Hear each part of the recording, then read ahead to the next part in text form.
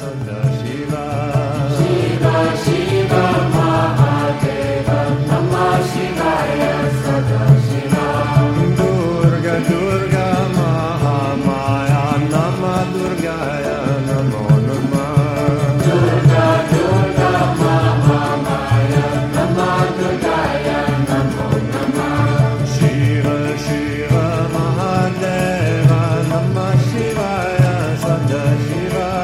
Shiva Shiva Mahadeva Namah Shivaya Sadashiva. Shiva Shiva Mahadeva Namah Shivaya Sadashiva. Shiva Shiva Mahadeva Namah Shivaya Sadashiva. Shiva Shiva Mahadeva Namah Shivaya Sadashiva. Shiva Shiva Mahadeva Namah Shivaya Sadashiva. Welcome, everyone. Welcome to Satsang. I'd like to begin by quoting Baba Muktananda, who began every program by saying in Hindi, Sabko bade sanmane ke saath prem se haardik swagat.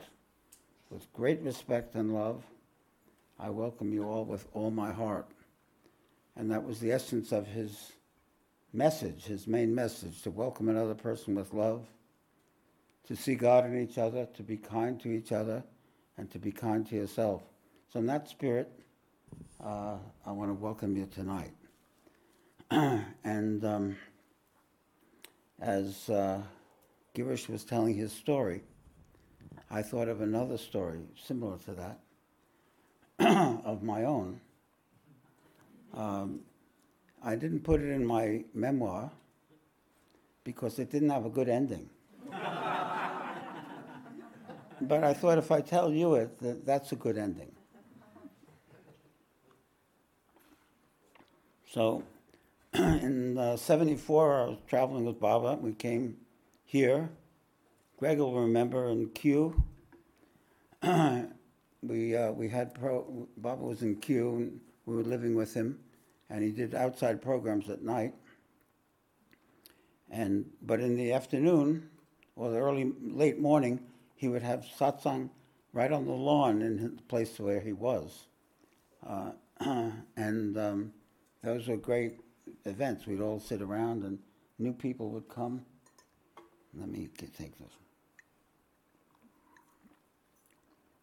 And I was on the tour, but we had a guy named Rick Grimes who was the sound man on the tour.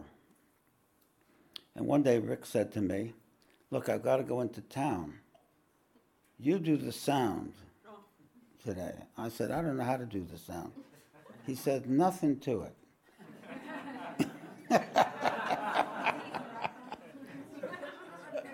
Yada, yada, yada, that's the end of the story. So I tried to memorize a few things he told me, and he went off, and there I am, and the program's going, and I'm doing what he said. And suddenly at the end of the program, Baba decides that it was the time to chant the Bhagavad Gita with a couple of people. And so he's doing it live, he's chanting the Bhagavad Gita, and I realized that it's not on, and I don't know what to do about it, the recording. And I'm frying completely out of my mind, and Baba's chanting. I mean, it's a very rare thing. He's chanting the Bhagavad Gita, and I'm not taping it. And then the moment came, and he looks at me and he says, play it back. You know?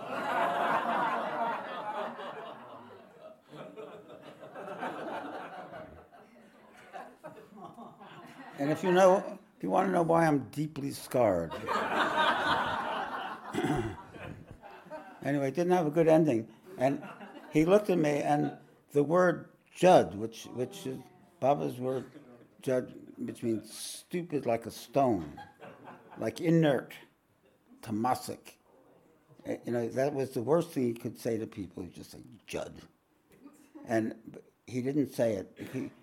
I could see him restraining himself, thinking, Shankar's too tender, he'd die. So he goes, but it came at me astrally, Judd! And he went, and I was crushed. I still haven't gotten over it, but maybe this will help in my therapy. There's nothing like that kind of thing. So, what do you think? He didn't train you well enough. No. Rick Grimes. Rick Grimes. Yeah. Yes. It's his fault. Anyway. When he got back, I said, Rick. Of course. And what did he say? Oh, tough.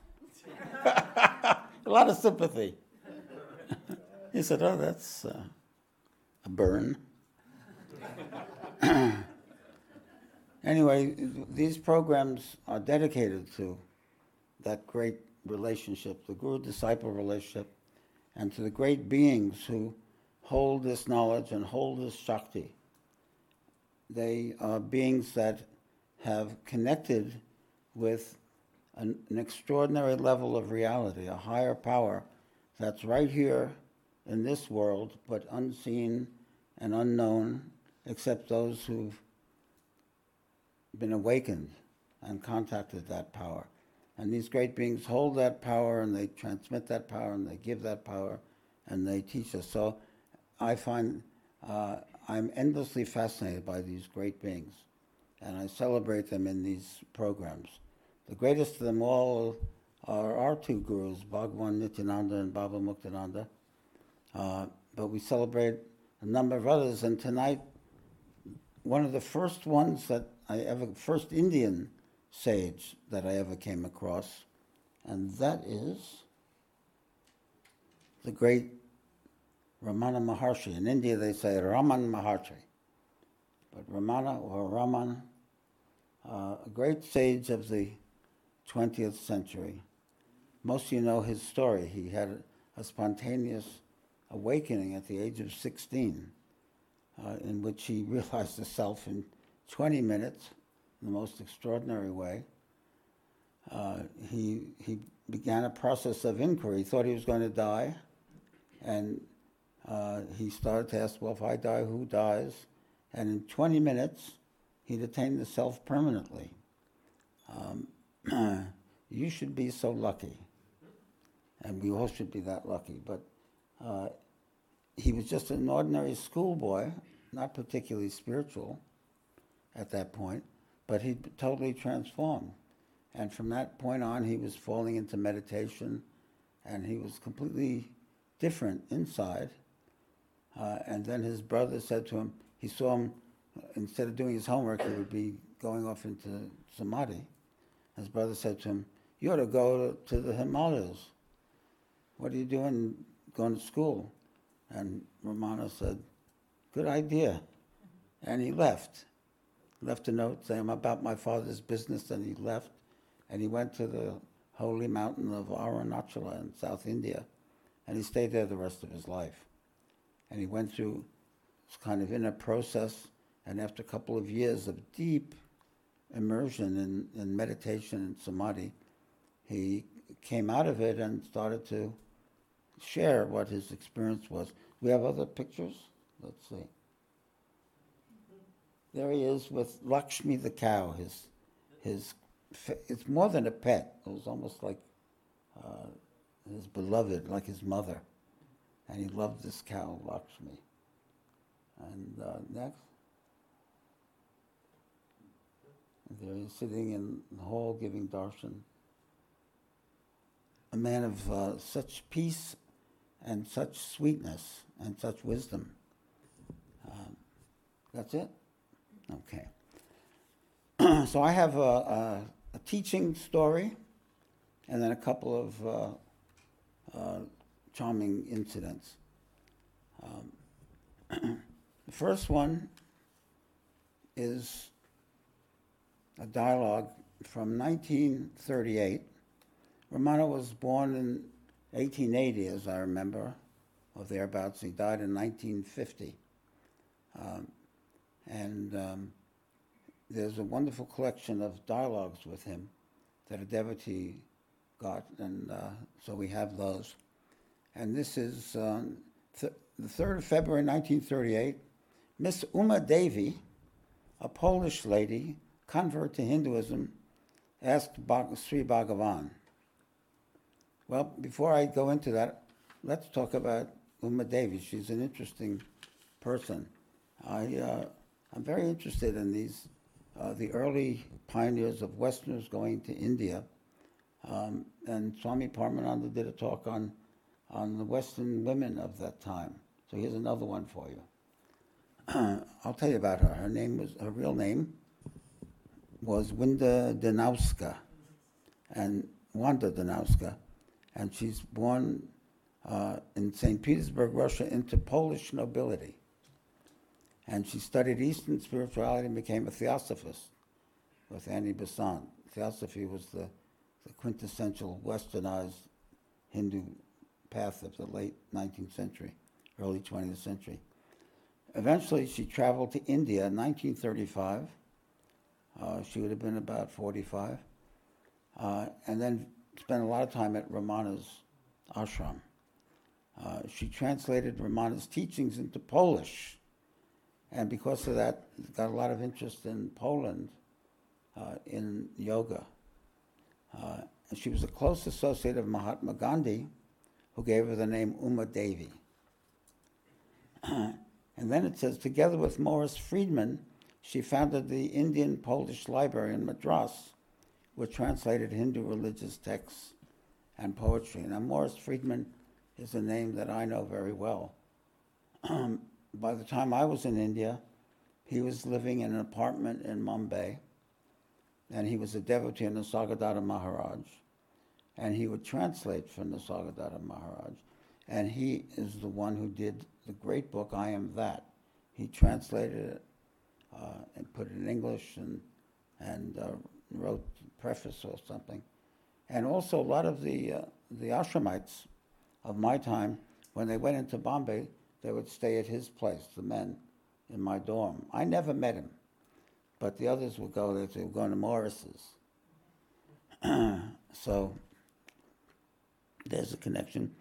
Anyway, Uma Devi studied Kashmir Shaivism with Swami Lakshmanju. In 1956, she met the Dalai Lama, and she became a Buddhist, having nothing better to do. And she helped Tibetan refugees along with Morris Friedman. Died in 20 March 1971, which was just about when I met Baba. My first days in the ashram at that time. But this is a question of Uma Devi to Baba, and not to Baba, to Bhagwan Ramana. Oh, you have a picture? Yeah. Oh, yeah, okay, let's see. Yeah, there she is. Very nice. So you can find out more about her. So, she asks Bhagwan Ramana Maharshi, she says, once before, I told Sri Bhagavan how I had a vision of Shiva at about the time of my conversion to Hinduism. Similar experience occurred to me later in the south of India. These visions are momentary, but they are blissful. I want to know how they might be made permanent and continuous. Without Shiva, there is no life in what I see around me. I'm so happy to think of him. Please tell me how his vision may be everlasting to me. So, Ramana throws some cold water on her. Ramana says, you speak of a vision of Shiva. Vision is always of an object. This implies the existence of a subject. If there's an object, there has to be a subject. The vision is always held within the seer. So it is the seer that is the important thing. Whatever experience, it's always held by someone who sees it, the subject. appearance implies disappearance also. Whatever appears must also disappear. A vision can never be eternal, but Shiva is eternal. So that which is seen comes and goes, but the one who sees is eternal. The subject is eternal. He says, the vision of Shiva to the eyes signifies the existence of the eyes to see. The buddhi, the intellect, lying behind the sight, the seer behind the buddhi, the I am, and the sight, and finally consciousness underlying the seer. So if there's an object, it has to be the senses to see it, and then there's the mind that contemplates it, and then behind all of that there's consciousness. So consciousness is the fundamental thing. Thus the vision is not as real as the one imagines it to be, because it's not intimate and inherent. It is not first-hand. It is a result of several successive phases of consciousness. So the fundamental thing is the subject, is always the I. Everything else is kind of exterior to that. It's very subtle what it's saying, and yet if you contemplate it, you see that it's absolutely true, that the subject is always there. That's why it's interesting that we have a cult of objectivity in the West.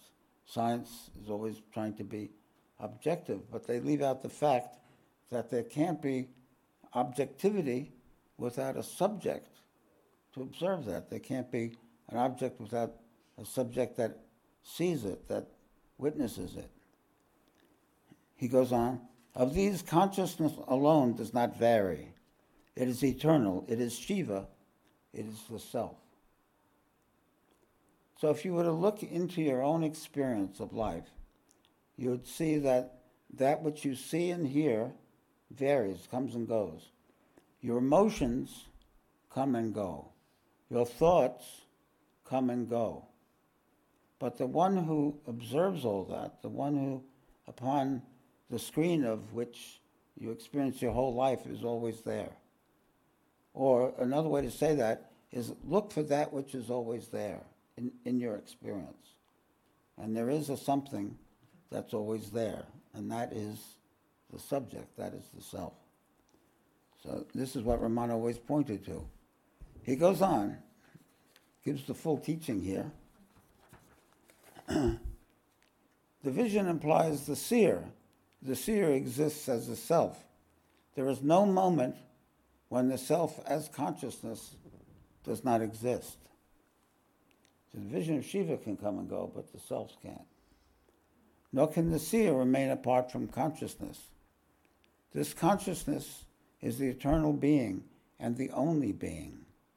Thus, seeing really means being. To be is to realize, hence, I am that I am. I am is Shiva. Nothing else can be without him. Without the I am, there can't be anything. Without you there to witness the world, there's no world for you. Everything has its being in Shiva and because of Shiva. This is the teaching of Jnana Yoga. And it's something that I used to really try to contemplate and think about. And it means that no matter what our experience is, it can be good or bad, we can be frustrated, we can not get what we want, we can get what we don't want, all kinds of suffering implicit, possible in life, but behind that is always Shiva, is always consciousness. And so in principle, the self or happiness is always available to us if we can access it. It's a very simple teaching, but very profound. Therefore, he says, inquire, who am I? Sink deep within and abide as the self. That is Shiva as being. Do not expect to have visions of him repeated. Don't be mongering for experiences, visionary experiences. They're good, they're wonderful, They're significant, but they're not the ultimate thing. He says, what is the difference between objects you see and Shiva? He is both the object and the subject. You cannot be without Shiva. Shiva is always realized here and now. If you think you've not realized them, that is wrong. This is the obstacle for realizing Shiva. Give up that thought also, and realization is there. When you move your identification from what's temporary, from the mind and the senses, to the substratum, to the self, realization is revealed. It's not attained, it's just shines forth thing. Uma Devi says, not satisfied with that, that's one of the most clear and profound statements of the teaching that I've heard from Ramana. So she must have been very high quality yogini to get such a teaching. But she's impatient. She says, yes, but how shall I effect it as quickly as possible? Ramana, this is the obstacle for realization. Can there be an individual without Shiva? Even now he is you. There is no question of time. But don't be so pushy. If there is a moment of non-realization, the question of realization can arise. But as it is, you cannot be without him. He is already realized, ever realized, and never not realized. Now he gives the medicine she needs. Surrender to him and abide by his will. Stop being impatient. Stop pushing for something you think is going to happen, and surrender to reality. Collapse into what's real. Abide by his will, whether he appears or vanishes, whether he manifests himself as a vision or not. Await his pleasure. If you ask him to do as you please, it is not surrender, but command to him. You're running Shiva. Hey Shiva, show me yourself. You cannot have him obey you and yet think that you've surrendered. We actually do. We want Shiva to obey us, don't we? We want that higher power to dance to our tune. He knows what is best, and he knows how to do it. Leave everything entirely to him. His is the burden. You no longer have any cares. All your cares are his. Such is surrender. This is bhakti. Extraordinary. So he's saying, so the path of wisdom is to say, who am I, and to inquire like that. But the other path, which Ramana is saying to her, is the path of devotion. It's just surrender. Give up your burden. Just live with what is and be content in that. And know that Shiva is there, the consciousness is there. Or, he says, giving another point, or inquire to whom these questions arise. Dive deep in the heart and remain as the self. One of these two ways is open to the aspirant. You can either surrender completely and live happily, or inquire and dive deep. Go deeper than your thoughts, deeper than your neuroses, deeper than your fears, deeper than your desires, deeper than your anger and craving, and go that deep and then find the self. And that's a very difficult path, because you have to have a lot of discrimination, a lot of renunciation. Or you can just surrender. That's easy. Bhagavan also added, there is no being who is not conscious, and therefore who is not Shiva. So he's drawing an equal sign between consciousness and Shiva. Shiva is consciousness itself. And so we are conscious beings, therefore we participate in Shiva. We have Shiva nature. Not only is she Shiva, but also all else of which he is aware or not aware is Shiva. Yet he thinks in sheer ignorance that he sees the universe in diverse forms. But if he sees his self, he is not aware of his separateness from the universe. In fact, his individuality and other entities vanish, though they exist in all their forms. Shiva is seen as the universe. And this is the vision of Shaivism, to see everything as the one consciousness. It's all Shiva. But the seer does not see the background itself. Think of a man who sees only the cloth and not the cotton of which it is made, or of the man who sees the pictures moving on the screen in a cinema show and not the screen itself as the background, or again the man who sees letters which he reads but not the paper on which they're written, saying in all these cases there's a background. What would be a modern one who sees the computer but not the screen, sees your game on it but not the screen on which it is, saying see what's fundamental and which abides. The screen is always there. The movies come and go, but the screen is always there. The objects are thus consciousness and forms, but the ordinary person sees the objects in the universe, but not Shiva in these forms. Shiva is the being assuming these forms, and the consciousness seeing them. That is to say, Shiva is the background underlying both the subject and the object. And he is Shiva in repose and also Shiva in action. Or he is both Shiva and Shakti, both the Lord and the universe. It's quite an extraordinary teaching, isn't it? How are you doing with this? Is this good? Can we test that statistically?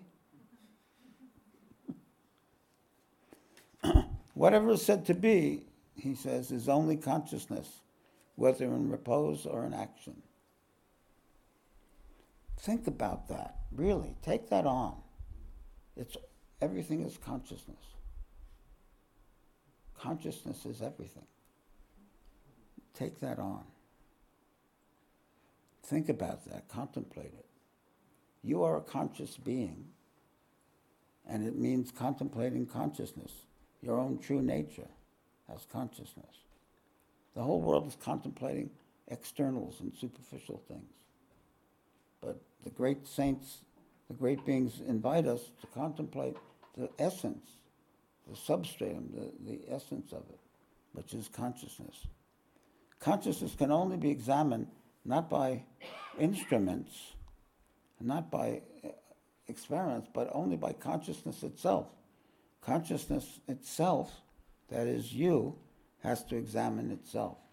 Consciousness has the capacity to turn within and examine itself.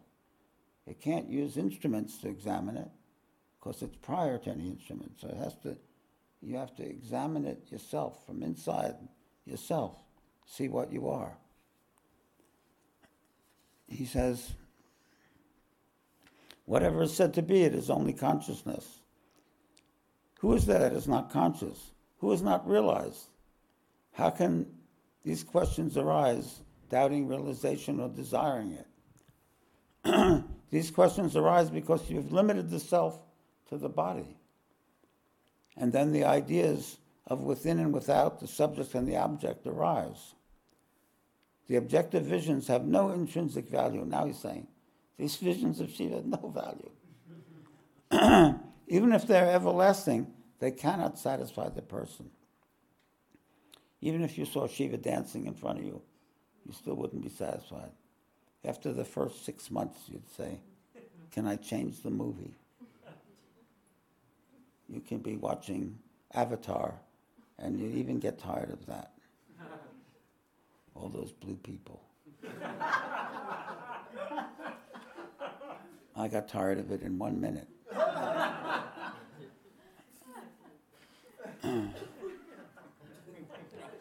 He said, Uma has Shiva always with her. Both together form Ardhaneshwar, the form of Shiva that is both Shakti and Shiva in one. it's a very interesting thing. There are depictions of it. No? Yet, she wanted to know Shiva in his true nature. So she did tapas. This is Shakti. She wanted to know, so she did sadhana. That's how she got it. See, Shakti Parvati, when she wanted something, she didn't go to Myers. She did sadhana. She went to the Ganges, stood on one leg, and did japa for 1,000 years. And then she got what she wanted. She made tapas. In her meditation, she saw a bright light. She thought, this cannot be Shiva, for that is within the compass of my vision. I am greater than this light. She saw the light, but I contain the light. So I see Shiva vision, but I'm the container. I'm greater than the vision. So she resumed her tapas. So that's not it. Thoughts disappeared, stillness prevailed. Then she realized that being is Shiva in his true nature. So she collapsed into beingness. One cannot see God and yet retain individuality. The seer and the seen unite into one being. There is no cognizer, no cognition, nor the cognized. All merge into the supreme Shiva only. So that's Baba's teaching to Uma Devi. Pretty good, huh? Must have been a smart Polish lady, I'd say. There's another very smart lady, and her name was Nagama, Suri Nagama. And I'm a big fan of Suri Nagama.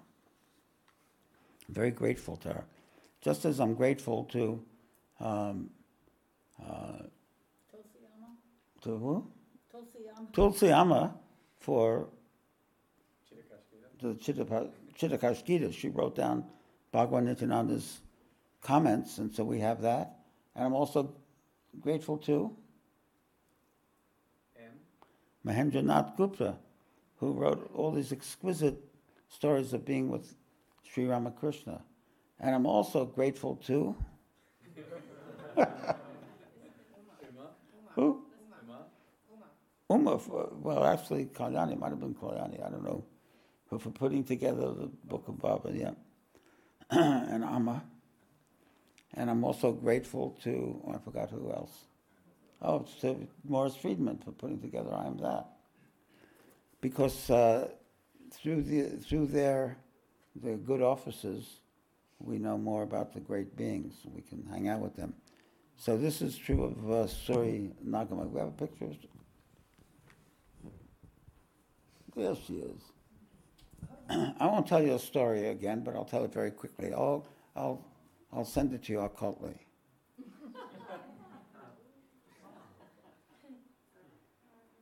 Anyway, she's a great soul, and she wrote letters to her brother about what went on in Ramana's ashram, and it's one of the great spiritual books. So these are some letters. I have two of them, but I think I'll just do one, because the other one was quite long. And then we'll meditate, okay? And I'll save this one for another time. Oh, it's really good. Okay, so Suri Nagama wrote to her brother, during the last 2 or 3 months, Bhagavan, that's Ramana's personal attendants have been massaging his legs with some medicated oil to relieve the rheumatic pain. And at the end of his life, he had terrible rheumatism, like Bhagavan Nityananda. And, from too many years of lying on stones and ignoring his body, probably. Some of the devotees, zealous in attention to Bhagavan's body, also began massaging by turn every half hour. And this resulted in upsetting the usual ashram routine. They were getting in line to massage his legs. Would Bhagavan tolerate all this? He was always considerate, even to his personal attendants, and would never say emphatically no to anything. So he said in a casual way. He was very indirect. And he was so tender that he didn't like to deny people. Although he was pretty strong with the Polish lady, wasn't he? He said, "Your vision is nothing." But he was so kind. He always sort of found an oblique way of saying it. So listen to this. He said in a casual way, "All of you, please wait for a while. I will also massage these legs a little. Should I not have some of the punya, the merit?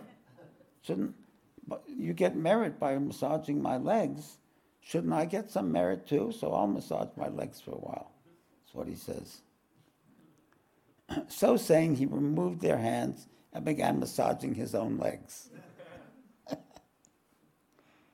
Not only was I, the Suri Nagama, very much amused at this, but what little desire might have still been lurking in me to touch Sri Bhagavan's lotus feet and thus perform salutation was completely obliterated.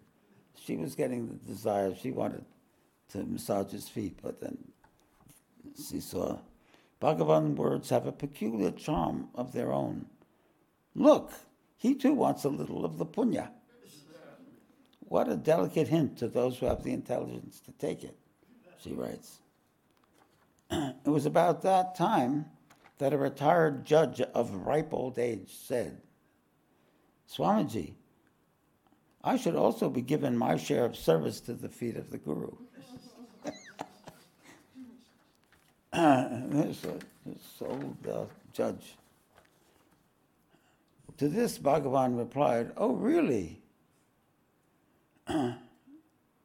Service to the self is service to the Guru. You are now very old. You to do service to me, enough of that. At least from now onward, serve yourself. It is more than enough if you remain quiet."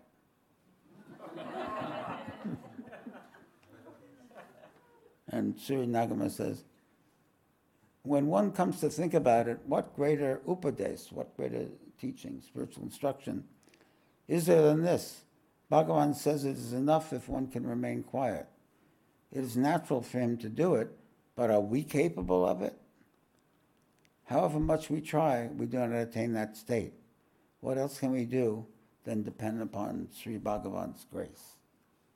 So Ramana says, stay in the clear space of good feeling. Stay in that space.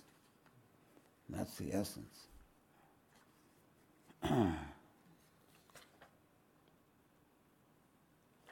What do you think? Should we meditate? Okay.